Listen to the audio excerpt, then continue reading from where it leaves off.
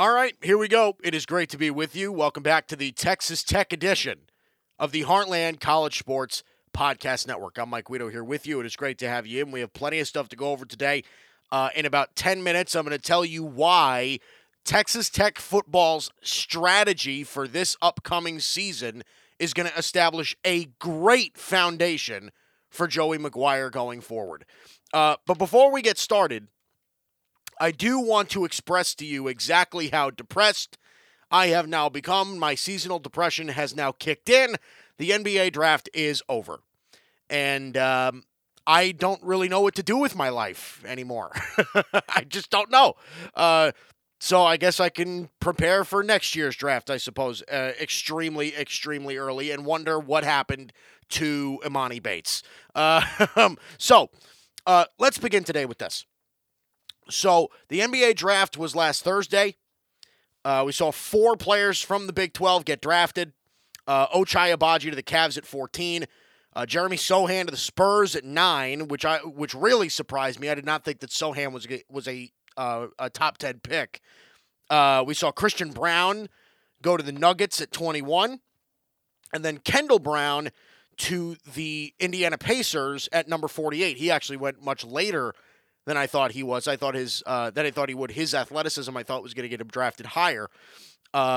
So we saw 2 Baylor guys and 2 Kansas guys and no Texas Tech guys. And I understand why, okay? Like, Bryson Williams was really the only player in my mind from Texas Tech that was going to be worthy of potentially getting drafted, and he was going to be a mid to late second-round pick. Somebody was going to be gambling on his upside as an athlete with his body and his perimeter shooting ability. I think some team was going to be gambling on him later in the draft, but he ends up going undrafted, and he ends up signing with the Miami Heat, which I think is a really great opportunity for him, simply because the Miami Heat right now are not in a position where they have much depth at that power forward, kind of stretch 4 position. I think Bryson Williams could actually find himself a spot on this roster. And maybe, you kind of get the idea that maybe Bryson Williams, if Miami didn't, forfeit their late second-round pick, maybe he would have gotten drafted because he kind of fits exactly what they need. So Bryson Williams ends up going to the Miami Heat, and he, I think, in my mind, would fit perfectly in between Jimmy Butler and Bam Adebayo in that lineup. Because, again, the Heat are a team that tend to they run a lot of that pick-and-roll stuff. A lot of the stuff I talked about last week as well. A lot of that pick-and-roll stuff, the kind of stuff that Bryson Williams is going to thrive in when you can, set your mean pick, you can roll, you can use that big body to finish at the rim, finish through contact, get to the free throw line, all of that. But you can also pop out and hit your threes at a 40% clip, which is what Bryson Williams did last year, almost a 42% three-point shooter at Texas Tech last year. Averaged 14 points a game. Now, again, you wish that he was able to use that bigger body, like 6'8", 228, his bigger body to grab a couple more rebounds and maybe finish through contact a little bit better.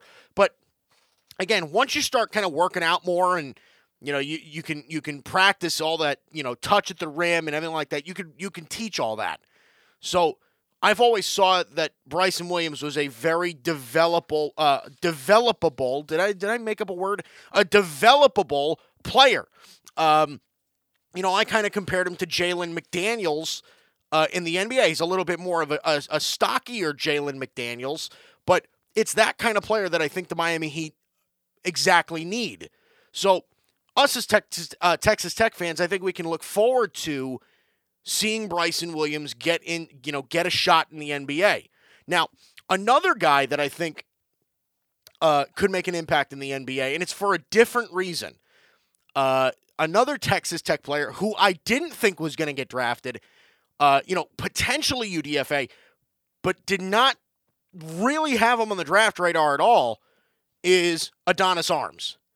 Now, Adonis Arms, like I said, was never really on the draft radar. He spent 3 years as a JUCO and, transferred to Winthrop. He redshirted for a year and, spent a year at Winthrop and then came over to Texas Tech for his last season and played a pretty solid role. I mean, you got to give it to the guy. I mean, in the Sweet 16 loss to Duke in the national tournament this past year, Adonis Arms put up 13 points, 7 assists, and 7 boards against Duke. Like, I mean, he's going up against Wendell Moore and Trevor Keels and guys like that all game long. You know, I bet he even had to pick up Paolo Banchero, who ended up going number 1 in the draft. So it's for this kind of reason that Adonis Arms could get a shot in the NBA as well. Adonis Arms ended up signing with the Denver Nuggets.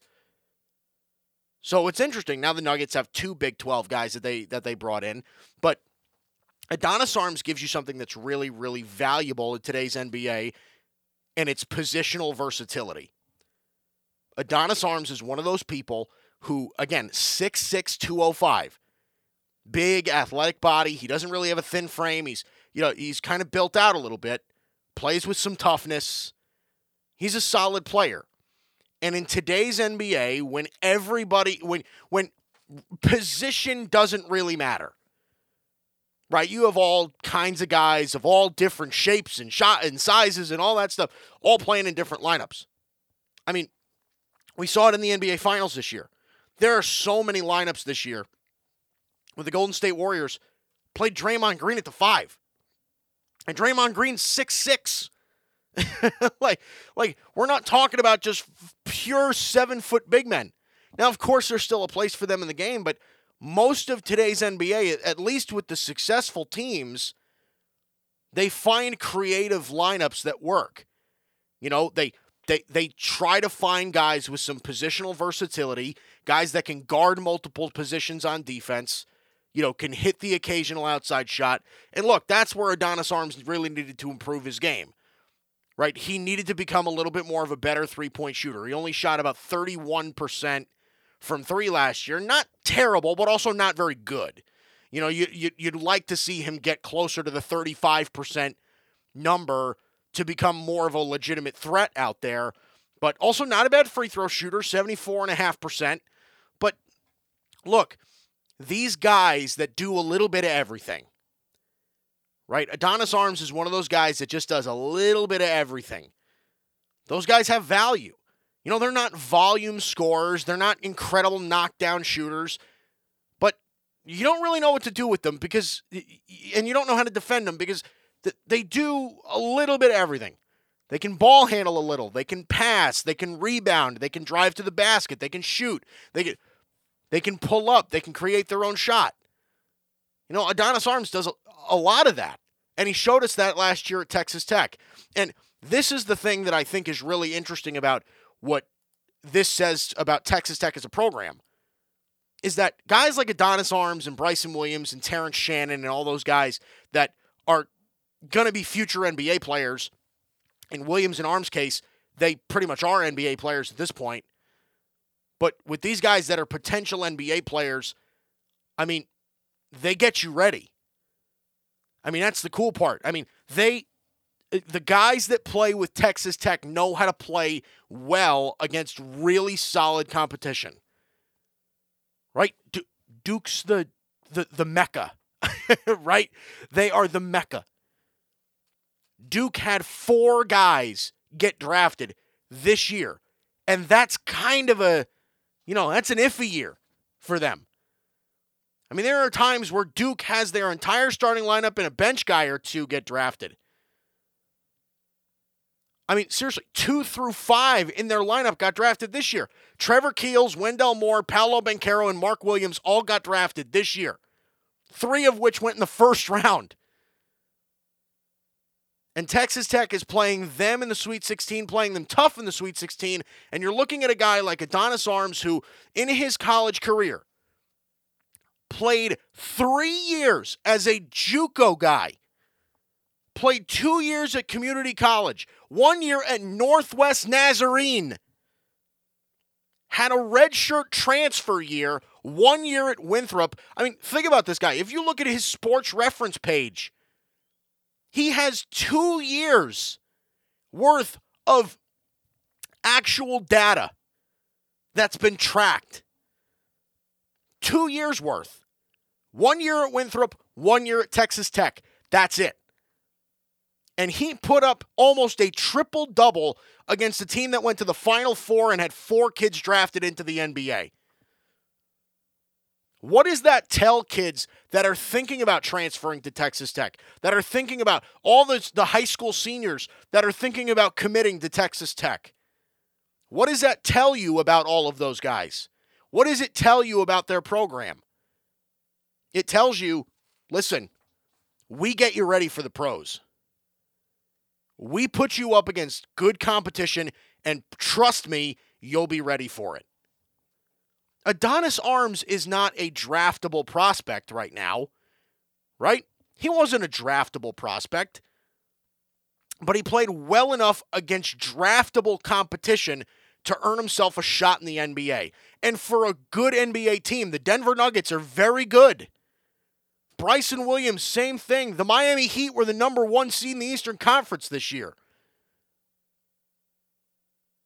Say what you want. And again, these guys are all transfers. Bryson Williams transferred twice. Bryson Williams went from Fresno State to UTEP, then to Texas Tech. And then all of a sudden, Texas Tech comes around and turns Bryson Williams into a draftable prospect. That's incredible to me. It says a lot about what that program can do and why I think the continuation of this program is going to be of the upper tier. It's going to be this actual competitive, realization of players that can actually come in and compete against some of the big teams. That's what happens. Right? It's the whole cycle. Tell your friends, word of mouth. It's all that stuff. All that stuff matters in recruiting and everything like that. You want to make it seem like the Texas Tech is a good program to play for if you take basketball seriously. And listen, I'll say this. I know that most people know this already because, the people that actually are paying attention, they've recognized the kind of accomplishments that Texas Tech has achieved. But look, I'll say it anyway. Texas Tech is a basketball school. Texas Tech is a real basketball school. We've been ranked a number of years in a row. We've been in the national tournament without question for numbers of years in the recent past. And we get guys drafted. And we get guys shots in the NBA. If you take basketball seriously, and like I said, this is why this isn't going to go away. Because guys like Bryson Williams, though I like their skill set and how they fit into the NBA, right? They're not special. I mean, you look at the guys that go play for Duke. Look at the guys at the top of the draft this year. Okay, Jabari Smith out of Auburn is a world-class shot maker. Bryson Williams isn't that. Adonis Arms isn't that. Okay, have you seen Chet Holmgren that came out of Gonzaga? Went number 2 overall in the draft. 7 foot. He's incredibly light, but he's 7 foot. His wingspan can reach across the gym. He shoots 40% from three. He's one of the best shot blockers in the country. He dribbles the ball like a guard. He could probably play small forward in the NBA. No, Bryson Williams and Adonis Arms are not those guys. They're in a couple of tiers below those guys. They're the mid to late second round picks, possibly. But before that, did you ever even think that Bryson Williams was going to get a shot in the NBA? Did you ever think Adonis Arms? I didn't even think Adonis Arms was... This is the crazy part to me, is that I study the NBA draft as much as anybody else does. Adonis Arms, I didn't even think was a UDFA. Adonis Arms was not on the radar. And that speaks to the Texas Tech program. Because Adonis Arms is getting a shot in the NBA because of his positional versatility, because of his athleticism, because of how he can play defense and guard multiple positions. And he does have some offensive upside. He can shoot a little, right? Not amazing. Like I said, 31% from three, but you got to guard him out there at least.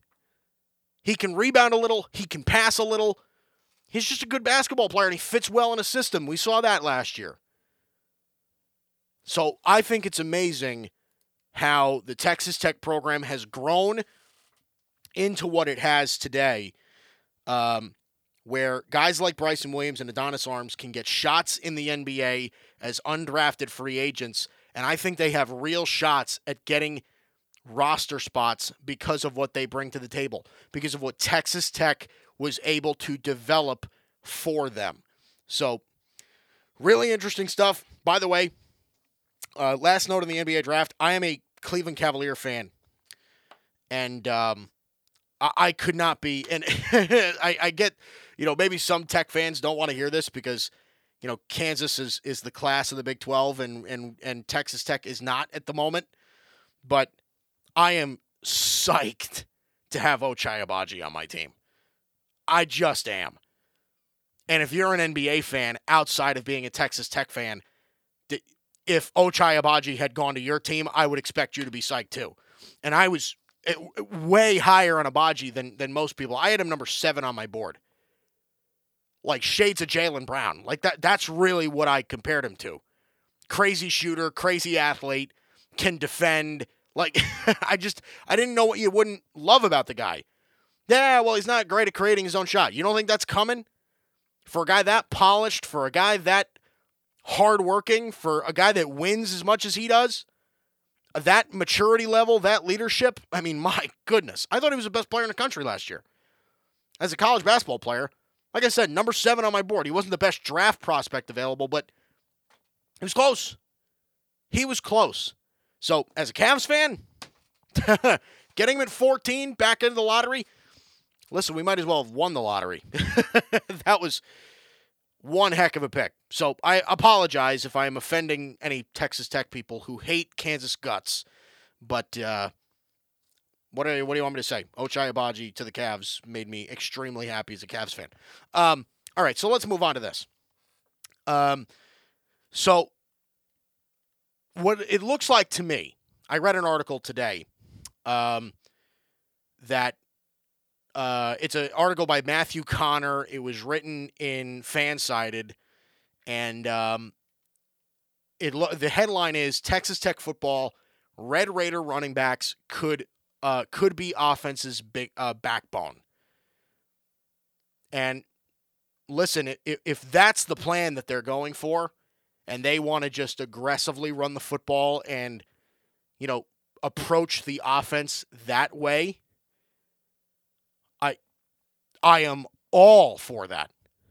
All for that. I think the biggest mistake they could have made is if they completely committed to the straight-up air raid where the ball just flies all over the field, and we would have had turnovers and turnovers and turnovers, and we would have lost a lot of games on a lot of stupid mistakes. This actually provides a little bit of security.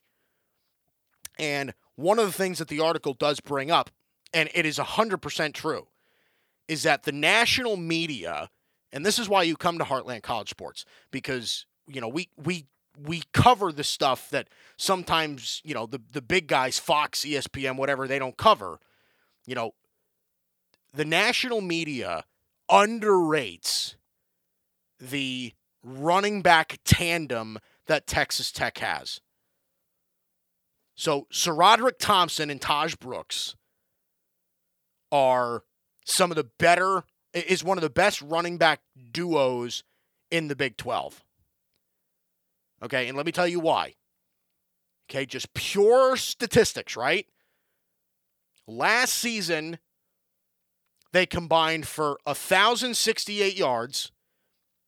They had 17 touchdowns. And this is the big stat for me. This is the big one. 5.6 yards per carry. 5.5 yards a carry. Okay, here's another stat for you. And again, I'm pulling all of this from the article because I read it and it was fascinating. Taj Brooks last year, if he had carried the ball 3 more times and would have been eligible for the statistic, he would have qualified for first place on the Big 12's list of leaders in yards per carry last season with 6.5. Taj Brooks averaged 6.5 yards a carry last season and was 3 carries short of actually qualifying for the stat. That's exciting to me.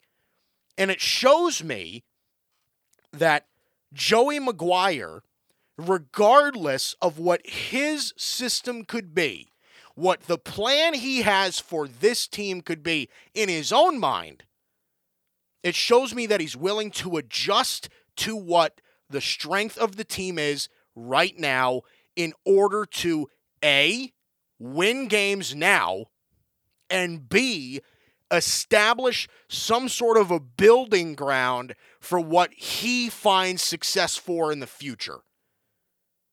That's incredible. Okay? If you see SaRodorick Thompson and Taj Brooks are having unbelievable success, right? Because you have Taj Brooks with the 5.5, 6.5 yards a carry. Meanwhile, SaRodorick Thompson had 10 rushing touchdowns last year on only 107 carries. 107. 1 every 10 carries, he's running it in for a touchdown. If you're seeing that, and the very next season, your first year on the job, you're saying, we're going to commit to running the football. See, that's exciting to me. And that's what good coaches do. Good coaches take what is there, they recognize what they're good at, and guess what? They pound it. They build off of it. They build the foundation around what their strengths are. If Texas Tech is going to commit to running the football, then that's incredible. Plus, you got to keep this in mind. Just basic, regular football knowledge. What does running the football do? If you're good at running the football, what does it do? It controls the pace of the game. Right? If you can run the football well, you can control the pace of the game. You can control the clock. You can make the game move at your pace. If you have control of the football game, that resonates with your football team. That resonates with your fan base. That resonates with your higher-ups, your athletic director, with everybody else. It resonates with the high school kids that are going to want to come here. And the freshmen that you have that are going to be here for another 3 or 4 years. It resonates with those guys. Control the pace of the game. And your ability to do that, again, right? It's tough to do that when you can't run the football, but when you're a team like Tech and you can, 5.5 yards a carry is crazy. It's nuts.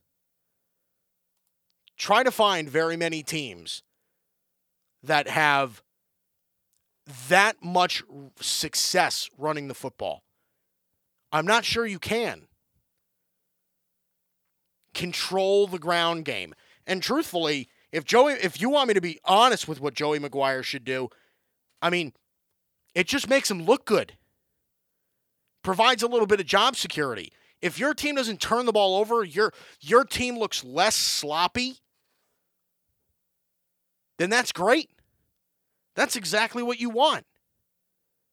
It provides a little bit of security for you.